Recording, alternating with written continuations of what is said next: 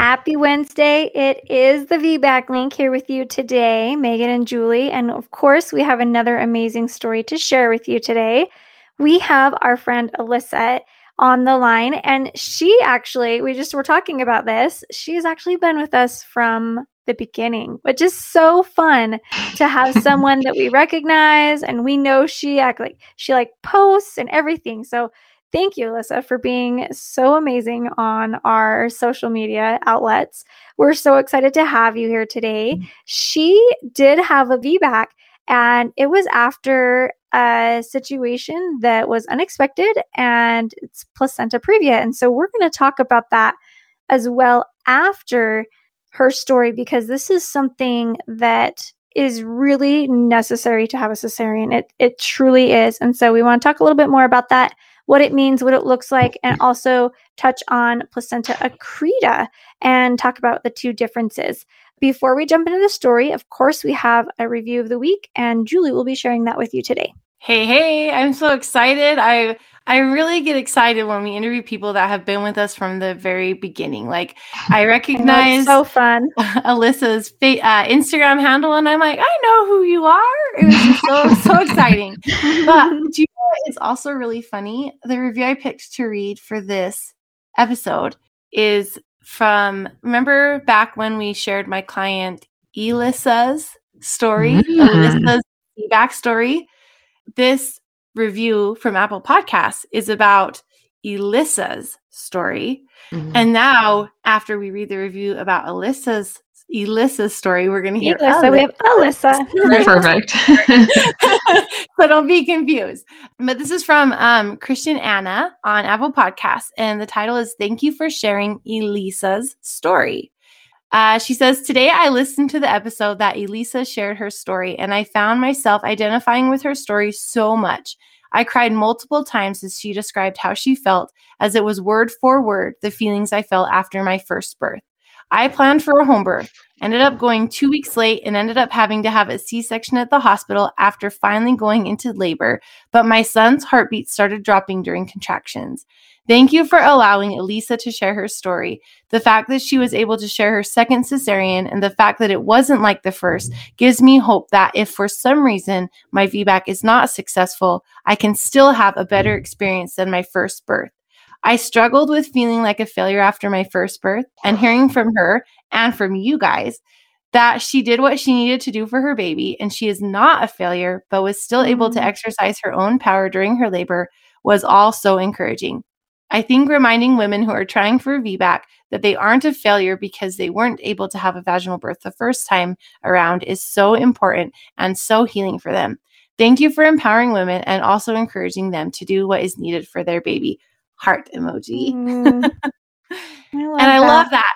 I love that. We've talked before about how important it is for us to share all of the stories about VBAC with you, including VBAC attempts that, I don't know, for lack of a better word, that don't end in a vaginal birth, repeat cesarean stories, and we even have a couple uterine rupture stories. We want you to be prepared for all the different outcomes that your birth could take. And so we really appreciate that review from Christian, and we obviously appreciate Alysa for sharing her story with us. And now we are going to hear from Alysa. You are tuned in to the VBAC Link podcast with Julie Francom and Megan Heaton, VBAC moms, doulas, and educators here to help you get inspired for birth after having a C-section.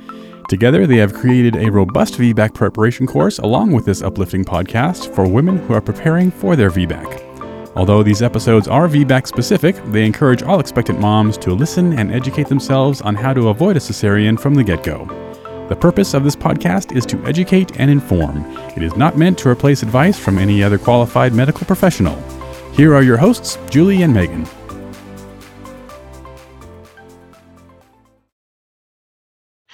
All right. I just have to say I am so grateful to be with you both. I said before we started that it's just surreal to be talking to you both since I've listened to all of the birth stories, and just it's meant so much to me through my pregnancy and leading up to this third birth of mine. But I guess I'll start with just a little bit about my first, and then obviously second birth, and mostly my third birth. But my first, I just wanted to touch on, I did have a vaginal birth with my son, but I was a very typical first time mom, and just kind of, I just was like, I'll go with the flow and see what happens. And, I think for some people that can be okay, but I looking back, like, I wish I knew more. I wish I had a podcast like this that I had listened to, or something, to just know that I knew there was something inside of me that wanted something different for my birth, but I was too afraid to like go against the norm, or to not, like, quote, be a good patient, which is so silly. And it's funny because I myself am a healthcare provider. But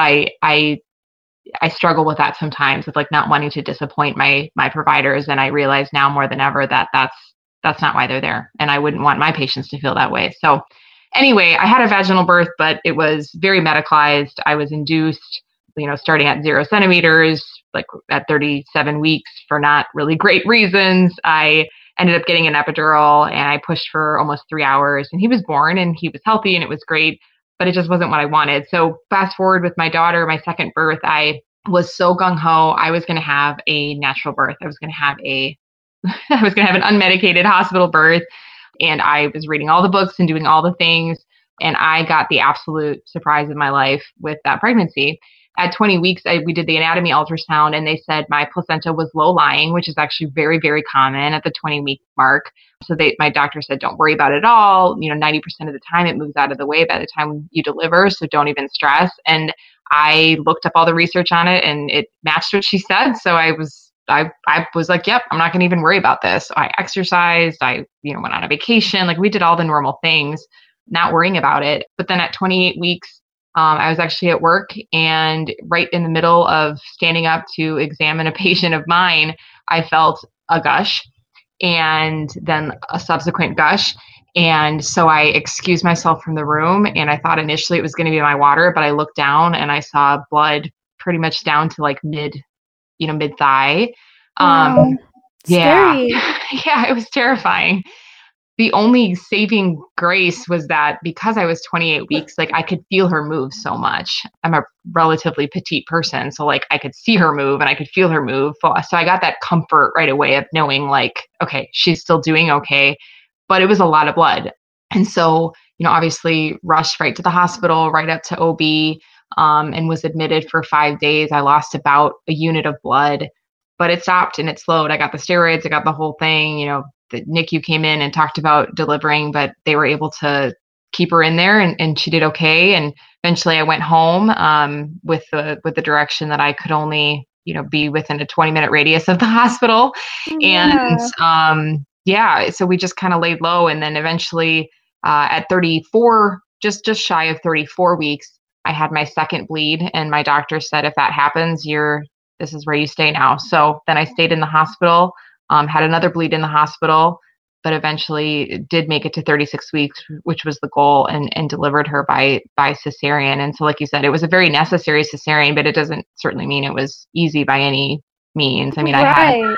I had a vision of what my birth was going to be like. And it was obviously, I went from wanting a very hands-off birth to having probably one of the most hands-on experiences you can have. And being in the hospital for a total of about 4 weeks over that pregnancy was incredibly hard emotionally, but also just, being constantly in the world that things are kind of being done to you was really hard. It was super hard. And it just made me not want to be anywhere close to that situation again. And so I knew right away that if I was going to have another birth, I had to have a VBAC, and I had to do everything in my power to make sure that was going to happen. And I really felt like for me, that was going to be out of hospital.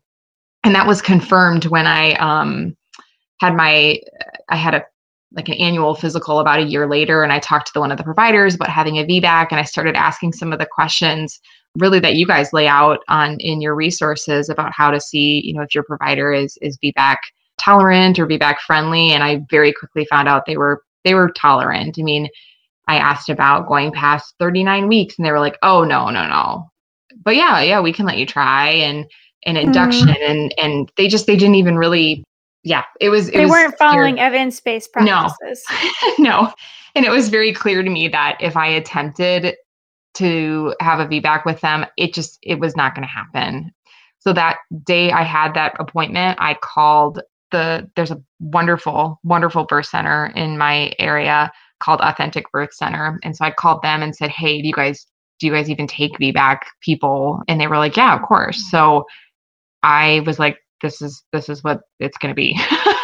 So I got pregnant and started seeing the midwives, and they were absolutely wonderful.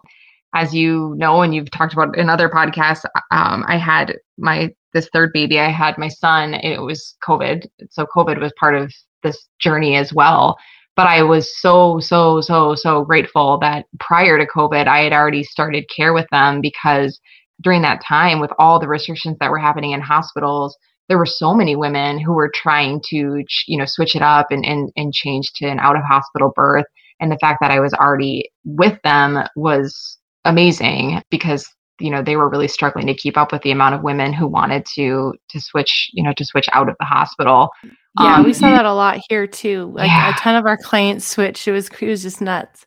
Mm-hmm. I can't imagine those midwives were probably just so busy and over. They have to try to care. They want to care for everyone well, so it's not like they can take every single person. So, and I just have to say too, and I told my midwives this, but I am so grateful that while COVID was going on during my pregnancy and birth, like COVID was never a huge part of my story. And I'm just so grateful for that they still focused on, my healthy pregnancy, my healthy body, this healthy baby, and continued to make every appointment about us and about our care and about just, that well-rounded care that midwives are so known for. Like it was so empowering, and it was everything I hoped it would be. So I'm so grateful. But obviously I did have a lot of anxiety through the pregnancy, of just feeling like I had all these hurdles to get over in order to make it to my VBAC, which I'm sure a lot of women feel with any VBAC. But, I was at the ultrasound here. I'm thinking, okay, I just have to, the placenta, please let the placenta not be in the way. Cause I knew that there was no changing that. And thank God, at 20 weeks, it wasn't, it was 7 whole centimeters away. And I was so grateful. Great distance. Yes, exactly. And then every step of the pregnancy was just another hurdle to overcome in my mind. Like I just, I got to do the glucose tolerance, and that was good. And my blood pressure kept being good, and, baby was head down. And so everything was just lining up. And, I guess that brings me kind of towards the end of the pregnancy. And I can honestly say that the difference between this pregnancy and my previous two is I just did so much to prepare, between, listening to you guys and just general mindfulness, and just staying educated on what was true. And then also I was so physically active. There's a wonderful exercise program called Expecting and Empowered that I absolutely adore. And they have a postpartum program too. And that helped a ton. And it reread, all the typical birth books that were just so helpful too. But definitely towards the end, just lots of mindfulness, lots of like visualizing my birth, and lots of really just digging into, God's word and his faithfulness. And as a Christian, that was just a big part of my journey too, of trusting in his plan and his amazing way he created women to give birth. So yeah, I guess that leads me to the birth. I think I stayed pretty patient. I think the main reason for that too is I was just so grateful to have a really normal pregnancy. I got to all these points in pregnancy where I was like, wow, I was in the hospital at this point, or I had already had my daughter at this point. So it was just so amazing to be past those dates. So I had my son, I was induced at 37 weeks and my daughter at 36. So once I got past that 37 weeks, I was like, I've never been this pregnant. And it was just also, it was exciting for me in a way. Of course, I, like every woman was ready at the end, physically and emotionally, but I was overall just very grateful. But yeah, so I guess that brings us to the week. So the week of my due date, I had days on and off where I would get contractions. So, I would get contractions, they'd be like 10 minutes apart, and then 8 minutes and 10 minutes. And I'm like, oh, maybe this will turn into something. And then of course it would fizzle out. Then on the Monday prior to my due date was on a Wednesday. I had an appointment, and like I was getting a lot of contractions during the appointment. And when they were listening to baby, his heart rate was going down during some of the contractions, and they didn't love that. And they're like, "How much have you eaten and drank today?" And I hadn't. I was super slammed at work, obviously with COVID. Like I said, I'm a PA, I'm a healthcare provider. So COVID was just so stressful for many reasons, but just mentally stressful of everything that was going on. So they said, "Why don't you come back later so we can just take a listen again?" And so I drank a bunch and ate a bunch and came back later, and they were reassured by that. Got to my due date, and I was just doing all the things. I was exercising and going on long walks, doing squats. I was drinking red raspberry leaf tea. I'd been doing dates for weeks in advance. And again, just really trying to like prep my mind more than anything. I kept thinking, like, if I'm so stressed at work, like baby's not going to come when I'm stressed. So I need to do everything possible to reduce stress. And so I had decided that week that no matter what, this week was going to be my last week of work, because the following week I was going to be 41 weeks. And I'm like, I just need to not have so much stress. And so again, that week I had a couple days where I would get some contractions and they would fizzle out. And I thought, okay, it's going to happen. Everything that my body's doing is doing something. And so I just need to be happy that it's doing something. So my last day of week was Thursday. And while I was at work, I was again having some of those contractions, but I did not think anything of it. So this is a day past my due date. So I was 40 plus 1. So I was having some contractions on and off, but obviously I was working. So it wasn't a big deal. It wasn't enough to make me stop or really even think that much about it. And I had literally joked with my coworkers, like, I bet since it's my last day of work, when I leave today, I'm going to have this baby. And I got home at around 6 p.m. that night. I walked in the door and I had a contraction that was different. I was like, that was different. So I sat down and ate dinner with my husband and my kids, and I kind of was noticing, but I didn't want to say anything quite yet, but I knew it was different. So we got the kids to bed, and I told my husband, I think this is it. So like, let's start gathering some things. And he's like, don't you want to actually know if this is it? I'm like, no, I really think this is it. He did not understand how you can just. I swear they're like they never believe. You're like, no. Are you sure? I'm like, right. Yeah. Yeah, I'm positive. Pretty sure. Exactly. So right after, I called my midwife, and she's like, great. Yep. Just let things get, longer, stronger, closer together. Keep doing your thing. I went to the bathroom and definitely had more of that bloody show. So I was like really encouraged that this was it. So I was like full on just packing, getting everything ready, getting all this. So like I said, this was like probably 7:30, 8 p.m. Around 8, I finally got everything I wanted together. So I decided I'm going to rest. So I lay down on the couch and I told my husband, like, use this contraction timer app. Just like, I'll tap you, and just so we know what's going on. As soon as I attempted to lay my head on the pillow on my couch, pop, like just major pop, water gush. I hopped off the couch like a ninja because I did not want to get my couch all messy, and went into the bathroom. I would have done the same thing. Exactly. Went into the bathroom and jumped in the tub, and it was definitely a lot of water. But the water it did have some meconium in it. It was like kind of yellowish. And so that was the first time I was like stressed. Like prior to that, I was like, this is exactly how it should be going. And I was just like, I felt like I was really handling things well. But then I felt like stressed. So I called my midwife right away and I told her what was going on. And I was like, honestly, I'm really stressed out. And all she said to me was like, okay, I'm not stressed out. And it was just perfect. Like her response was just perfect. Like exactly what you needed. Yes.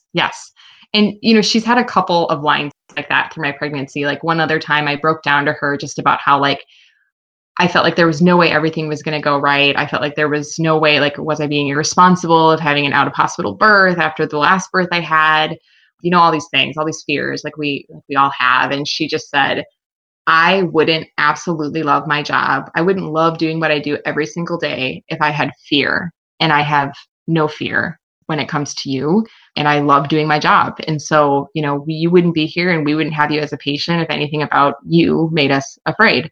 And it was just wonderful. So she's wonderful. But back to that night. So since my water broke, we decided to call over a friend.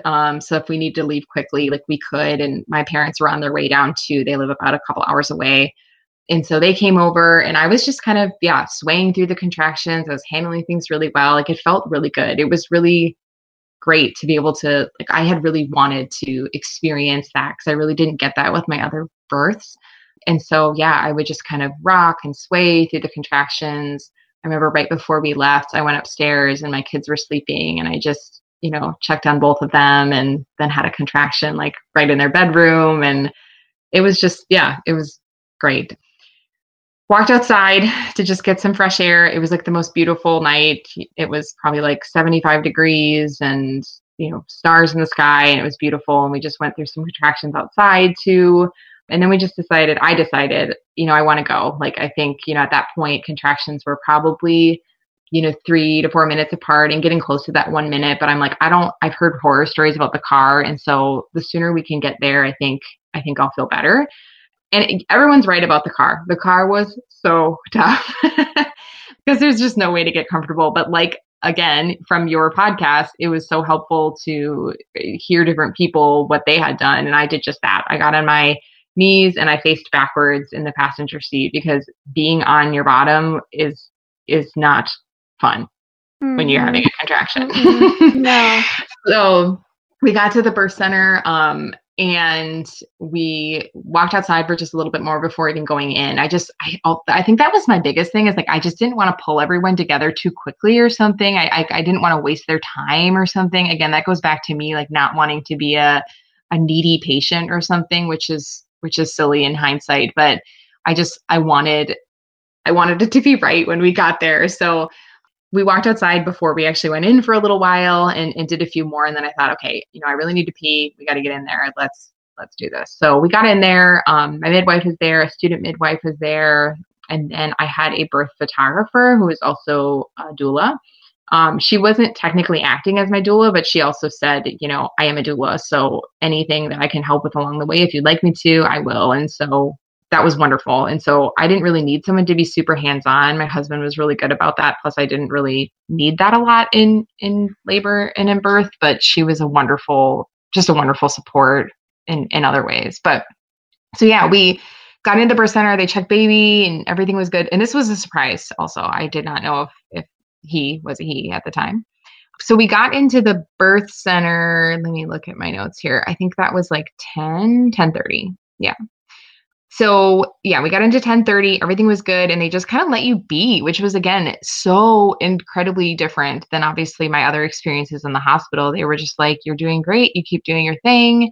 Everything's looking really great. And so we just continued to labor and we walked around the birth center and I would squat with contractions and sway with contractions. And overall, I felt like I was coping really, really well. And there was at one point where I knew based on the way I was feeling and where the contractions were at, like I knew I had to be pretty far along, but I also was like, I doubted myself for a second. Like I thought, there's no way that I can be doing this well. Like I'm not strong enough. Like there's no way. I'm probably like 3 centimeters. I don't know.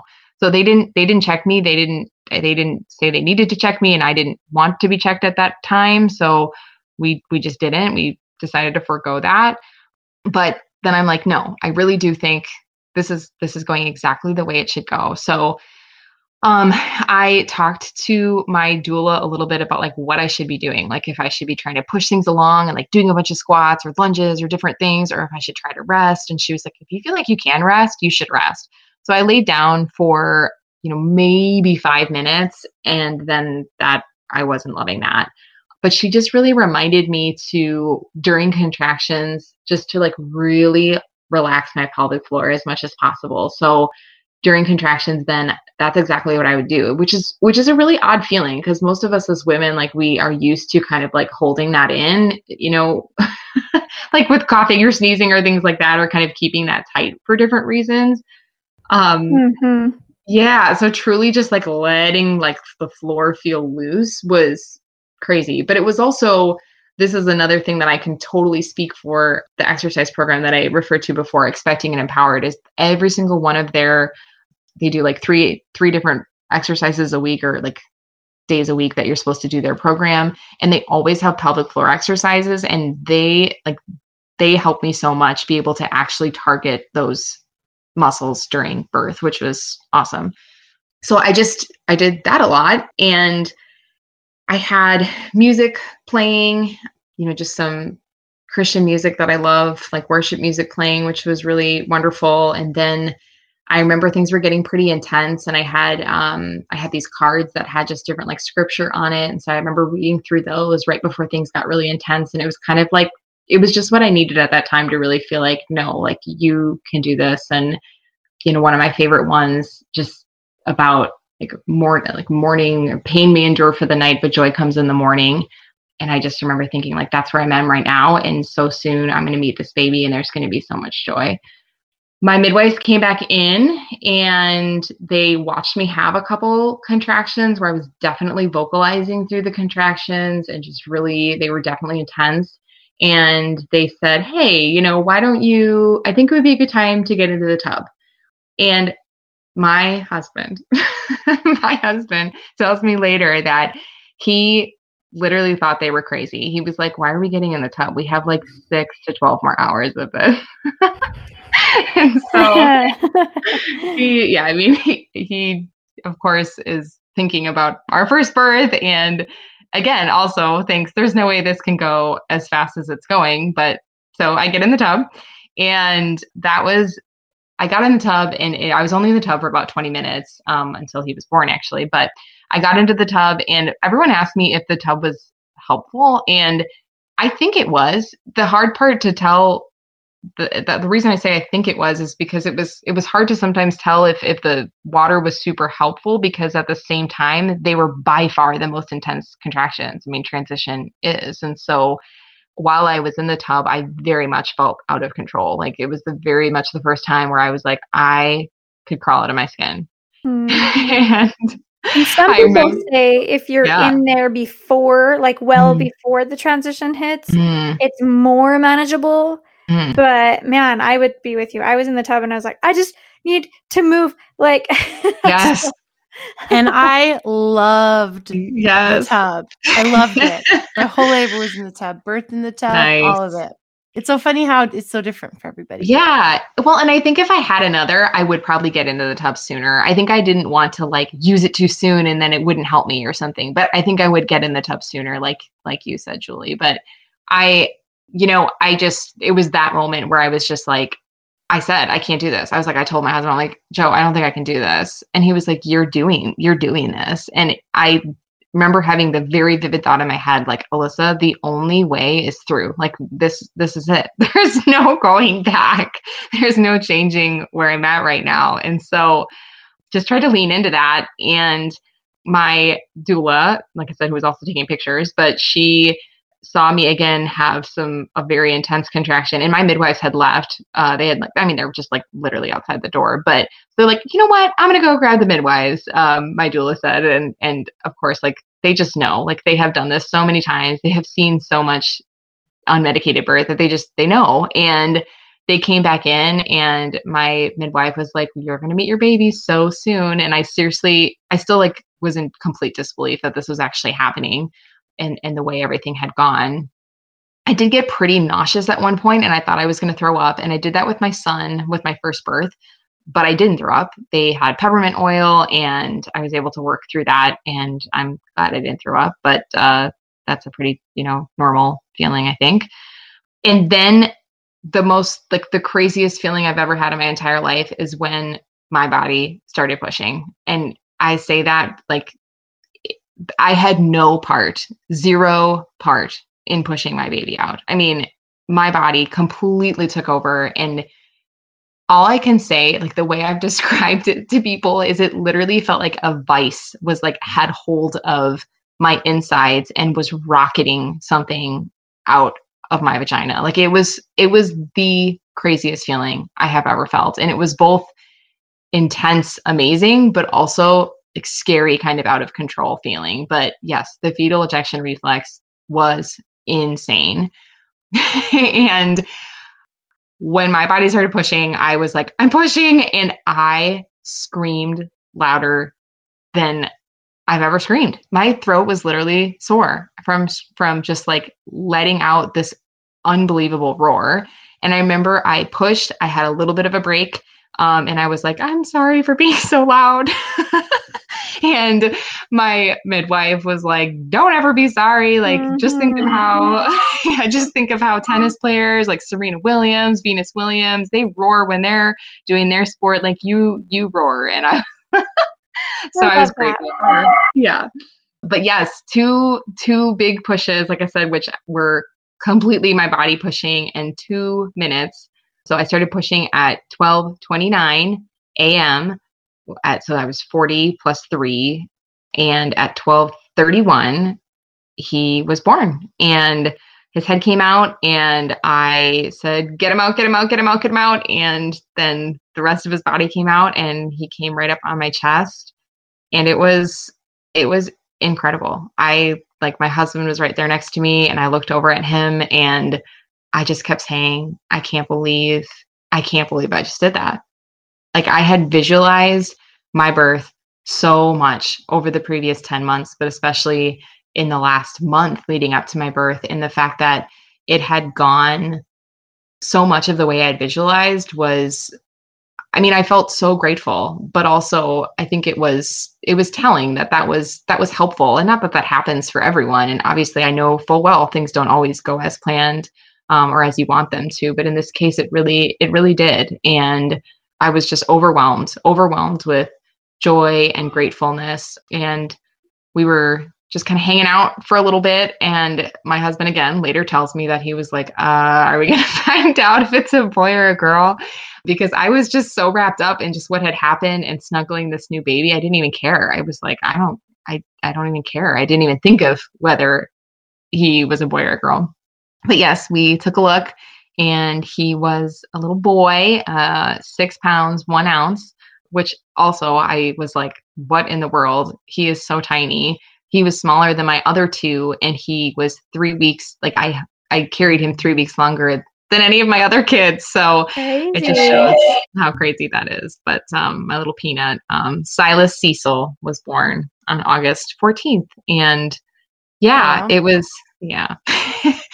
it was just so cool. And the birth center experience was just so amazing. Just, being able to just chill there and like truly have that golden hour of just hanging out with him and looking him over, and then, getting out and just snuggling in bed. And then they just let us be for a while. And then, they came back and they did all of the checks and measurements right there, right on the bed. And it literally felt like family was around me. And it was so wonderful. So much so that I still follow their like social media pages, the birth center that I was at. And whenever I see women who are close to their due date or in labor or whatever, I almost have this like, I'm jealous of them in a way. Like, I know that sounds crazy, but just because I know they're about to experience something, yes, hard, but really amazing. And, I felt like after my first, and not that either of my first births were horrible or traumatic, like I'm so grateful for, especially with my second birth, the medicine that was there that really, truly in years past would have not decades, centuries past, we could have not lived through. So I'm grateful for those advances, but just to be able to experience the beauty of truly, no interventions was so awesome. And I'm so grateful. That's incredible.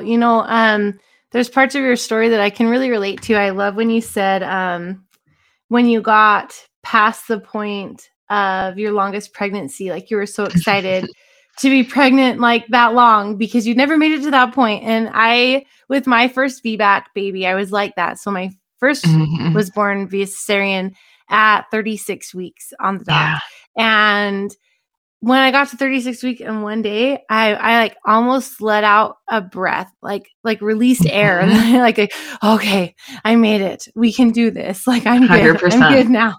And I'm like, I've never been this pregnant before. This is so cool. And people would ask me, how are you feeling? Are you just so miserable? And I'm like, 39 weeks pregnant. Well, I didn't quite make it to 39 that time, but I was like 38 weeks pregnant, waddling around and be like, no, I'm just so happy to still be pregnant. And people would just look at me so strange. Yep.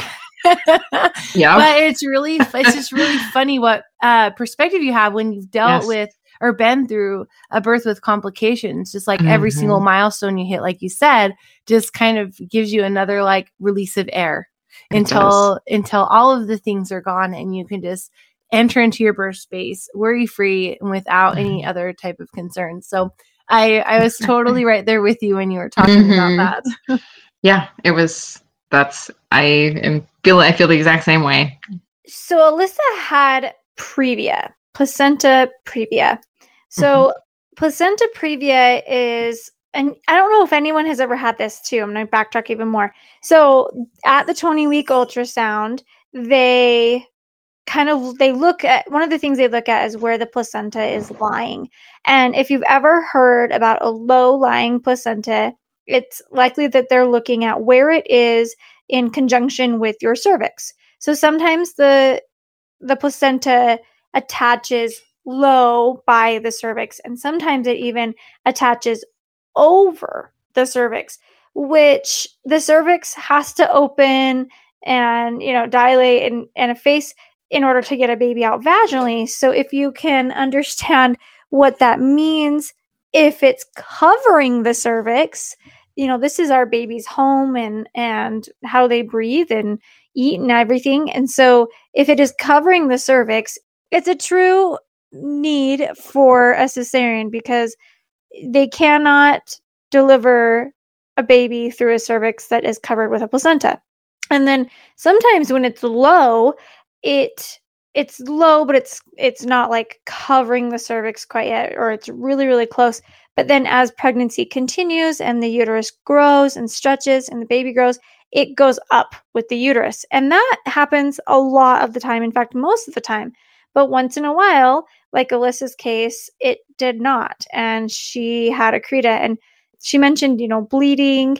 And that's like one of the number one signs that there's Accreta issues. And so if you have ever experienced anything where you're experiencing blood like that or things like that, don't ever hesitate to go in immediately and get things checked out. And I'm so proud of you, Alysa, that you were able to keep that baby in nice, safe and sound until your goal, because that's hard work and it's amazing.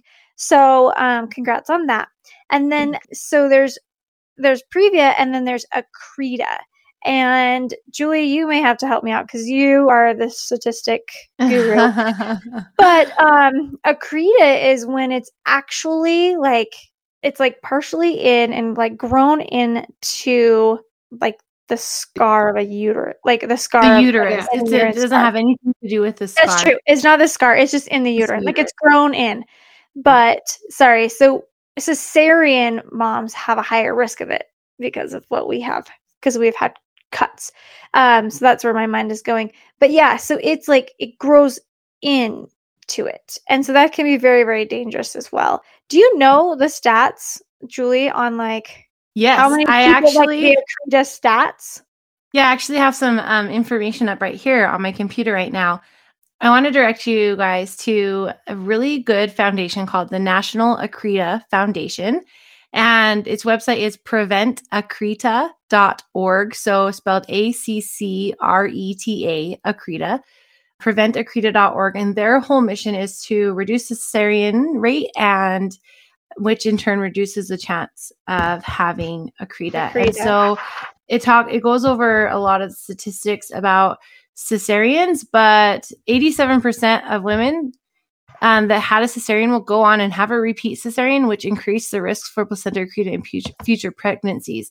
Now, 1 in 272 births will develop placenta accreta, and placenta accreta ranges in severity. So it can be just barely growing into the uterine lining, and in the most severe cases, it actually can grow through the uterus and outside of the uterus and start attaching to other organs, which is when it's very, very dangerous. The cases of placenta accreta have actually quadrupled since the 1980s, which is really interesting because you can see the rates of Accreta increase right along with the cesarean rate as the cesarean rate rises. Right. Yeah. So in 1980, it was 1 in 1,200 pregnancies that had Accreta, and in 2016, 1 in 272. So quite a big difference. I know that the risk of Previa after a cesarean is up. It's 1 to 6 times higher. And the reason, like you said, is exactly right, Megan. So like, because of that scar, no matter where the scar is, like almost all cesarean scars are lower or closer to the cervix. And so like when the placenta first, wants to place itself somewhere in the uterus, it tends to want to go to that spot. Normally, like where that scar is, like normally placenta, the best place is to be far away from the cervix because that's where the best blood supply is. And so when it's down there, it's not a great place for the placenta to be in general, but also, yes, like as you said, as the cervix changes and like stretches throughout pregnancy, that's where that risk of bleeds goes up too. So. Well, and I have a source from ICANN right here. And we have a little graphic that we made in like the risks of multiple C-section with each cesarean. And so your risk of placenta accreta after your first C-section is 0.24%. So 1 in 417. And just listen to these numbers. They increase exponentially. So instead of saying like 1 in so many, I'm just going to say a percentage. Okay. Just for full transparency. So after your first C-section, your risk of accreta is 0.24%. After your second C-section, your risk of accreta is 0.31%. So not too big of a jump there, 0.24 to 0.31. Your third C-section, it doubles to 0.57%. So 0.5%, which is actually bigger than your chance of rupture, I will say there. But by the time you have your fourth cesarean, your risk of having placenta accreta is 2.13%. 1 in 41 people who have 4 or more cesareans will have placenta accreta, which is obviously necessitates. What? Necessitates? Makes necessary. Necessitates. There we go. There you go. It's necessary to have another C-section because it's not safe to deliver vaginally at that point. It's not safe for the uterus to contract at that point. So you are at higher risk because of that, just because of having that major surgery. But also, it's a big risk for the mom and the baby. Big increases in postpartum hemorrhage for mother, higher instances in loss of life for mother, and loss of infant life as well with those. And so when you're considering VBAC versus repeat cesarean, look into the complications that come with each subsequent cesareans. Now, some providers will say, oh, I don't do VBAC, but I'm only going to let you have 4 cesareans because it's dangerous to have more than that. For VBAC, but then there are some providers, like I know of one in our state who told a friend of mine, oh yeah, like I'm not worried about your family size. I've done 8 cesareans on a mom before. I'm like, 8 cesareans? Like my jaw hit the floor. I just can't even imagine. Well, I can't even imagine. And something too, like that I just want to point out too, is a lot of times providers, they won't do VBAC because of the quote unquote risk, right? But like when you say, well, what are the risk of cesareans? Like, oh, there are no risks. And it's like just this right here alone with each pregnancy, because this can happen with pregnancy, right? Like, and so and that can cause issues. I mean, look at what was happening with Alysa. I mean, she had to fight to keep her baby in. And so it's just keep in mind that it happens and there are risks. And so if a provider, oh my gosh, my dog really wants the mailman driving around out there. There really are risks associated with both. So if you ever have a provider that say there are no risks for VBAC and there are no risks for cesarean, then, maybe question them a little bit. Well, I think a big part of that is the biggest risks that providers will see with a cesarean is when they're doing the cesarean, which is your increased risk of blood loss, right? And so you'll need a blood transfusion. But they see the immediate consequences of a cesarean, which aren't as significant as the long-term effects of having multiple cesareans. And so you have a provider that sees you and he does your cesarean, but then you might have another provider for your next pregnancy that you get accreta, and your provider that did your C-section might never even know you developed accreta. And so why would they not be afraid to do 8 cesareans? because they don't see the long-term consequences that come with that. And I'm sure they're educated in that. I'm sure they learned it in OB school.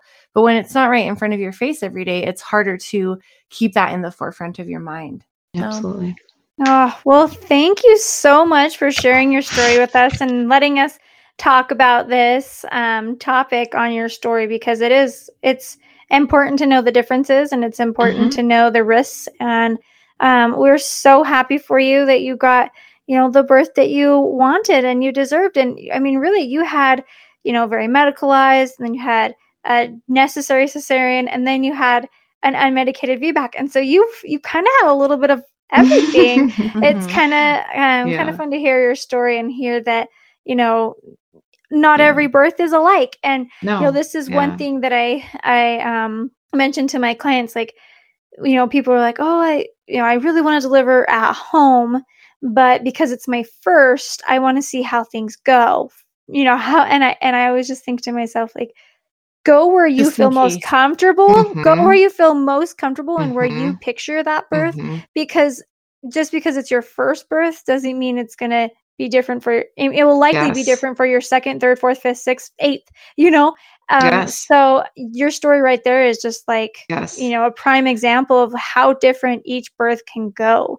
And I just want to say to that too, like, I would just encourage, like, anyone who wants something, like, don't be afraid if you want something. Like, people tell me, like, I've had friends who are like, I could never do that. I could never have an unmedicated birth. And I'm like, you could, but you have to want to. And that's the only difference between me and you. Like, I'm not anyone special. Like, it's just, but if you want to and you feel like you want to, then do it. And I think maybe it's you guys who said it, or I've heard it somewhere else. Like, you would never walk up to the start of a marathon having never trained and just being like, let's see how this goes. So if you think it's something you might want to do, you can do it. And you just surround yourself with the people and the knowledge and the resources, like you guys, to accomplish those goals. I mean, it's okay to want that. And it doesn't make you, it's okay to want that. Crazy.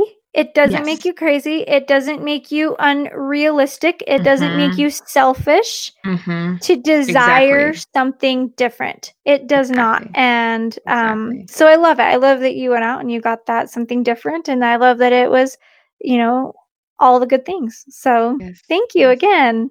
Thank you, guys. Thank you so much.